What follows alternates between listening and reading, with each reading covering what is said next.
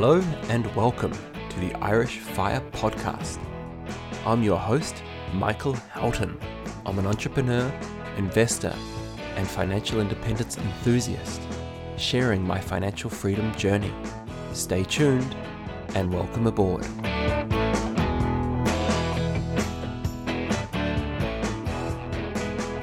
I thought it might be interesting to do a bit of reflection on the last 2.5 years of the podcast in particular, but also just take some time to maybe give an update on some of the things that I've talked about on the podcast in the past that probably haven't turned out as well as they should have.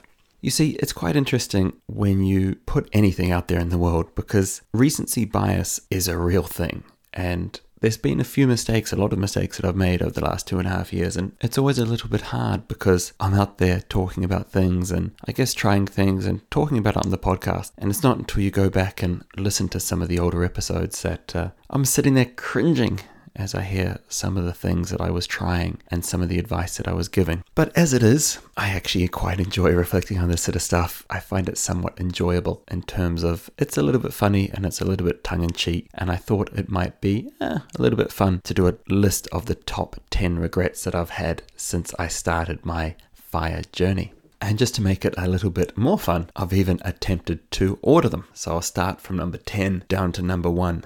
And hopefully these will, I guess, give a little bit of an update on some of the things that I've tried and maybe it hasn't worked out so well. Alright, here we go. So number 10, underestimating my FI number. And grossly underestimating it, that I should point out. So I think very early on I had a podcast episode with Paddy Delaney on his podcast, Informed Decisions. And I think I said something like, my FI number's about 200,000 euro. And obviously that's just madness, right? So it was, there would have been people listening there going, sure, I've got 200,000 euros, I'm not retired. So yeah, a little bit hard to listen to that one back. It's one of these things with FI numbers where, sure, in theory you could retire on that amount, but it's just not going to last you long enough. And I actually read something interesting the other day. It was the definition of lean FI, which was something like retire on a small FI number, telling your friends and family that you're retired while secretly hustling away to make sure that you have enough income coming through. And I guess there's truth in that. And as I mentioned in the last episode, I'm certainly not sure that I'm going to be drawing down on my portfolio anytime soon anyway. And I'm pleased to actually report that I've started enjoying work a lot more, probably the most enjoyment in the last 4 or 5 years, which is fantastic, obviously. But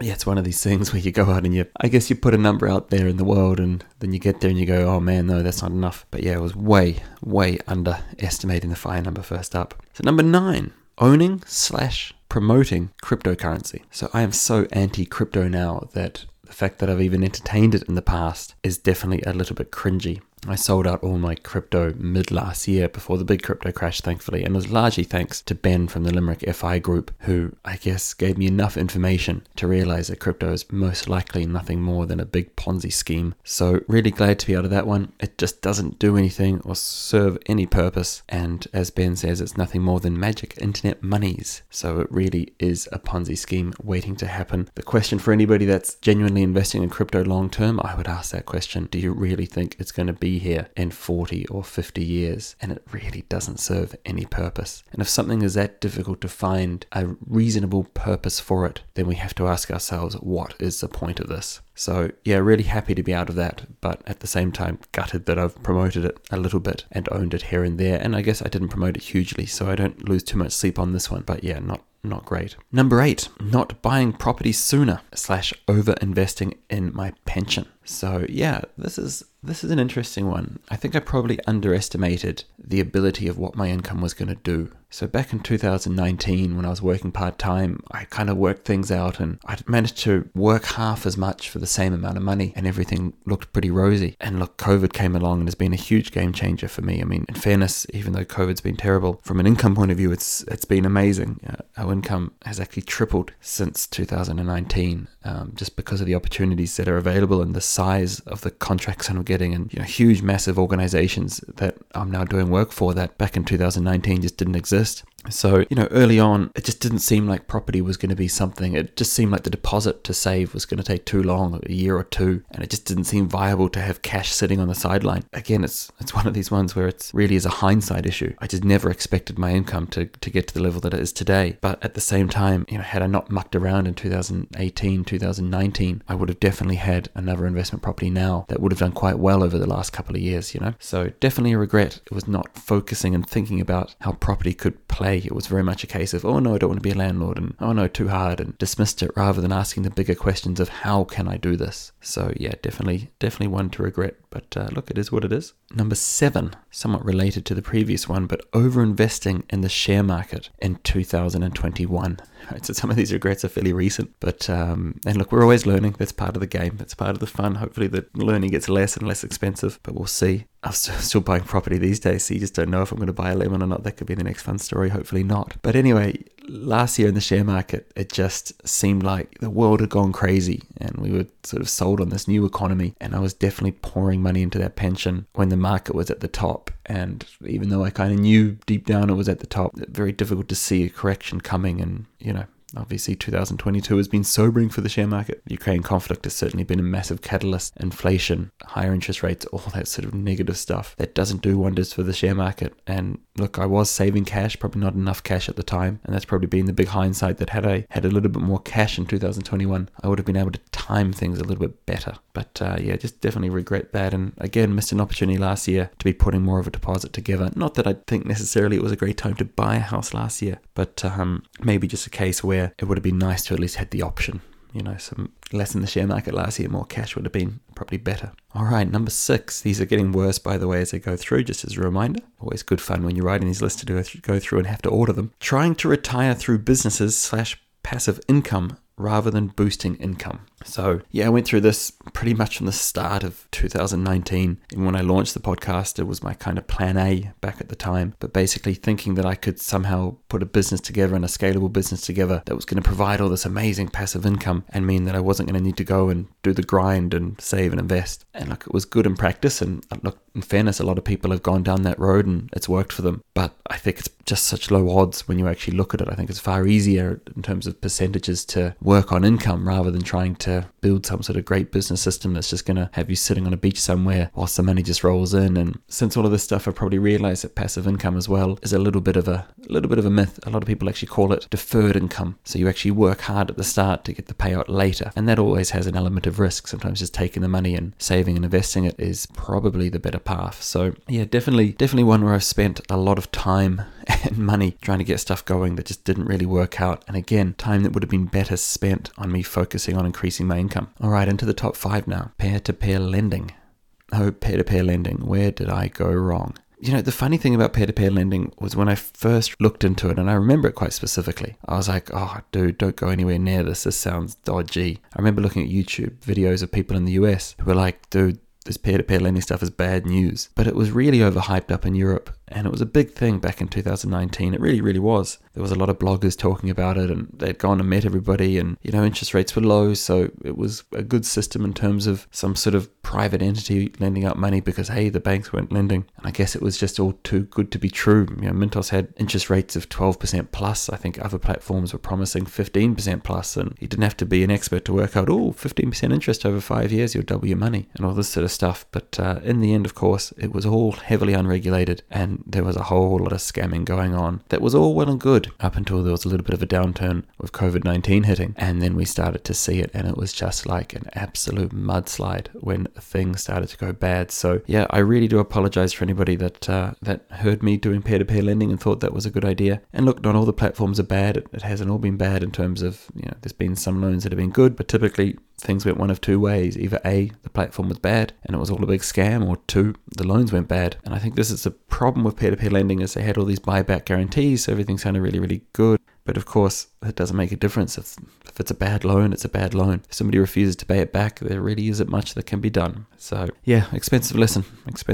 And really the hindsight there was that should have been put into either property or regulated investments. So yeah, nice one, Mike. All right, number 4, investing in a private company. Now again, I'm not against investing in a private company that you have control over, but if you're going to go and hand your money over to an entity, make sure you have some sort of element of control. And we see these with the EISS schemes and so on. In this case, it was a Seedrs campaign, and I got a little bit sweet talked by the CEO to put down a fairly decent chunk of money of around 10,000 euros. And I was promised a fairly decent return over an 18-month period. And of course, the 18-month period came and went, and my money is still stuck in there. Technically hasn't lost money. The company's probably valued at more money than it was when I put the investment in. However, I've really got no avenue to get the money out. I basically need to find another investor to be able to sell. So it's put me in a bit of a state where that money's basically in purgatory. And I have never actually recorded that on the portfolio because I almost knew instantaneously from the time I invested it. Within a week or two, I was like, oh, what have I done? So yeah, it wasn't my best move, but again, learnt the hard way. And I guess the thing is, you've got to sometimes put these things in a little bit of perspective. The 10,000 euros, whilst a lot in 2020, it's only a month worth of saving for me these days. So definitely isn't as bad as it could be. And look, I could get that money back one day, but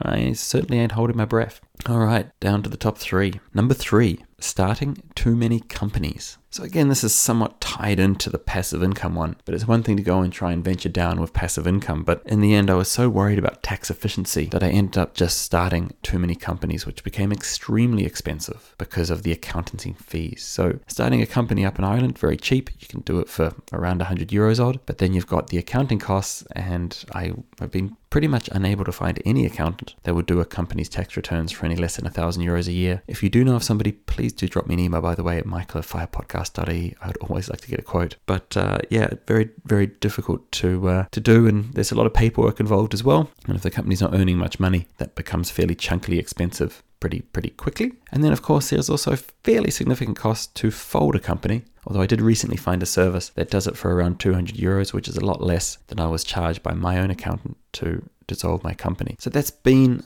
a little bit of a lesson. I did end up setting up 3 companies which I had to dissolve. So the first was Hockey Evolution, which was like a kind of a hockey coaching company that I had. Now I will say that not all of this is bad news, because whilst the company did fold, I ended up basically taking all of the kids that I'd built up through that business and then set them up on a new hockey club that I launched. So as I said, that hockey club is still around today, 200 members. Every Sunday for 24 weeks a year is basically me down on a hockey field helping out 200 kids play hockey and teaching them. So there's definitely lots of feel good out of it. But it was an expensive way to set up a hockey club for me in terms of actually what I spent to get the thing going. The second one then, Edge Forex. So when I was doing my Forex trading, I set up my own private company for it, which is just ridiculous. I could have just done it within my web development company in hindsight. Again, cost a fortune for the upkeep and dissolving the company when I finally got rid of it. And finally, Forestry Crowd, which is one I think I mentioned back in early 2020. So again, I had this great idea of forming a private company to put investors together to buy forestry. And in the end, again, the spin-off there has been amazing. We have a co-op that was set up, Andrula. I'll put a link in the show notes. We're actually doing another fundraising now for our 4th site. So things are going great there in terms of planting native trees and getting the forestry premiums for that. And it's a lovely, transparent and democratic organization because of the co-op structure. But doing it as a private company was always going to be a disaster, and even the name Forestry Crowd wasn't really great. It was at the back of the peer-to-peer lending crash, so everything about it was wrong, and you kind of fight for it for so many months, losing hours of sleep on it, trying to work out how to make it happen. And look, in the end, the final resolution was great. I definitely don't regret what happened with the co-op, and I certainly wouldn't have probably started a co-op otherwise if I hadn't set up Forestry Crowd in the first place. But again, very, very expensive to go and set up a company just to have to get rid of it with no actual trading income. So yeah, just be warned if you are setting up a company to make sure you're in a great place before you do it. All right, number 2, we're almost there.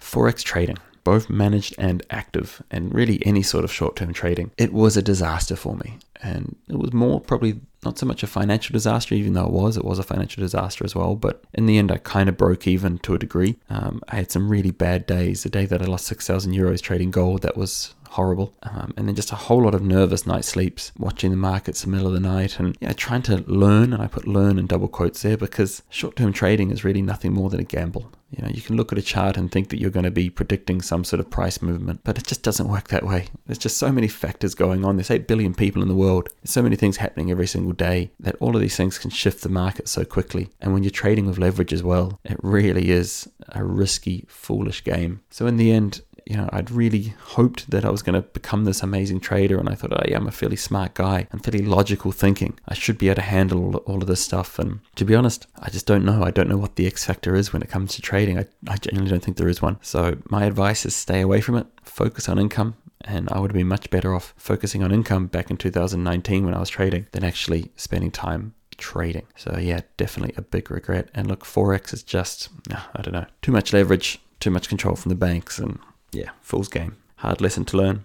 All right, number one, the one regret that I probably had the least amount of control over was actually one that happened before 2019. So it's probably my longest regret, simply not starting sooner. So I had so many opportunities throughout my 20s and even early 30s to get started, to put something away, but we were just spending everything. And it was one of those things where you look back and you kind of go, gosh, even if I just had 10,000 euros, even maybe 20 would have been nice, and had that compounding over a 10-year period, given what happened in the share market from 2013 onwards, or even in property prices from 2013 onwards. And look, we did buy our first primary house in 2013, so we definitely didn't miss the boat per se, but we could have definitely stretched ourselves a lot more. And had I focused on income a lot more back then, it would have made a huge difference, because there were definitely opportunities back then that I was missing when I look back. And so what's the takeaway here? Look, there's lots of takeaways. It's always fun to hear about somebody's regrets and what should have been done in hindsight and all that stuff. But at the end of it, I really do see financial independence as the three key things, the triangle I call it, right? So the income, the expenses, and the investing. And look, I've messed up on the investing side. I get that. I've still managed to build a portfolio over 5 years of around 300,000 euros plus. So it's certainly not all bad news. But my big factor has been the income side of that spectrum. My return from an investment point of view has definitely not been as great as it should have been. So I've certainly been relying on income to be the big golden